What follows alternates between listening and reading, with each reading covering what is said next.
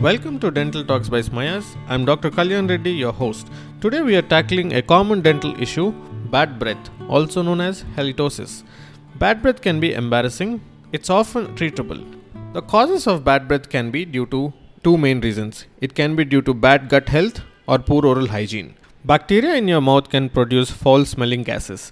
To combat bad breath, brush your teeth twice a day, include your tongue, and don't forget to floss. Stay hydrated. Chew sugar-free gums and consider using an antibacterial mouthwash. If the problem persists despite good oral health, it might be a sign of an underlying issue like gum disease, dry mouth, or even a medical condition. In such cases, consult your dentist. Thanks for joining us on Dental Talks with Smayas. Remember, maintaining good oral hygiene is key to preventing bad breath and keep your smile fresh.